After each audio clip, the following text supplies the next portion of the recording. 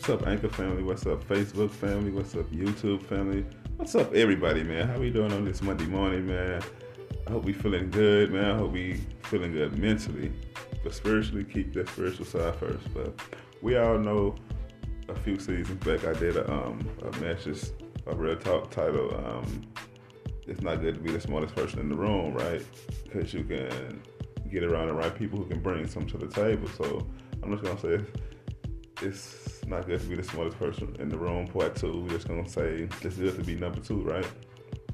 Like, even though, and hear me out.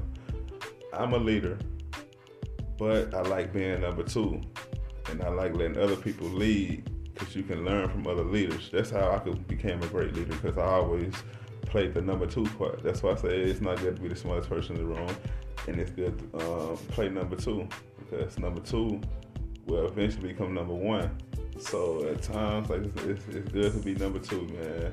It's good not to know everything. It's good to just be around people who know a little bit more, who can help you level up or advance in life. So at times, I don't mind being number two. Like I said, I'm a leader. I got an organization. Well, I'm with an organization, MDC, My Daily Choice, and I'm a leader. I'm building my team. But I have a few people, like my boy Robert Lawson, him and his wife.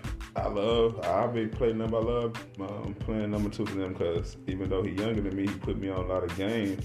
Like my boy James Swanigan, I play number two to him, even though I'm a leader, because he put me on a lot of games. Just speaking real facts, like even though I'm a leader, I love being number two. I don't like being the smartest person all the time. I don't like being the smartest person in the room. And I love being number two.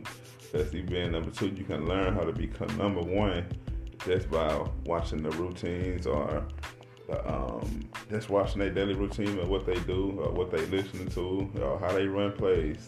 And that's all I'm saying. Sometimes it's good to be number two. Peace and blessings, y'all. Peace.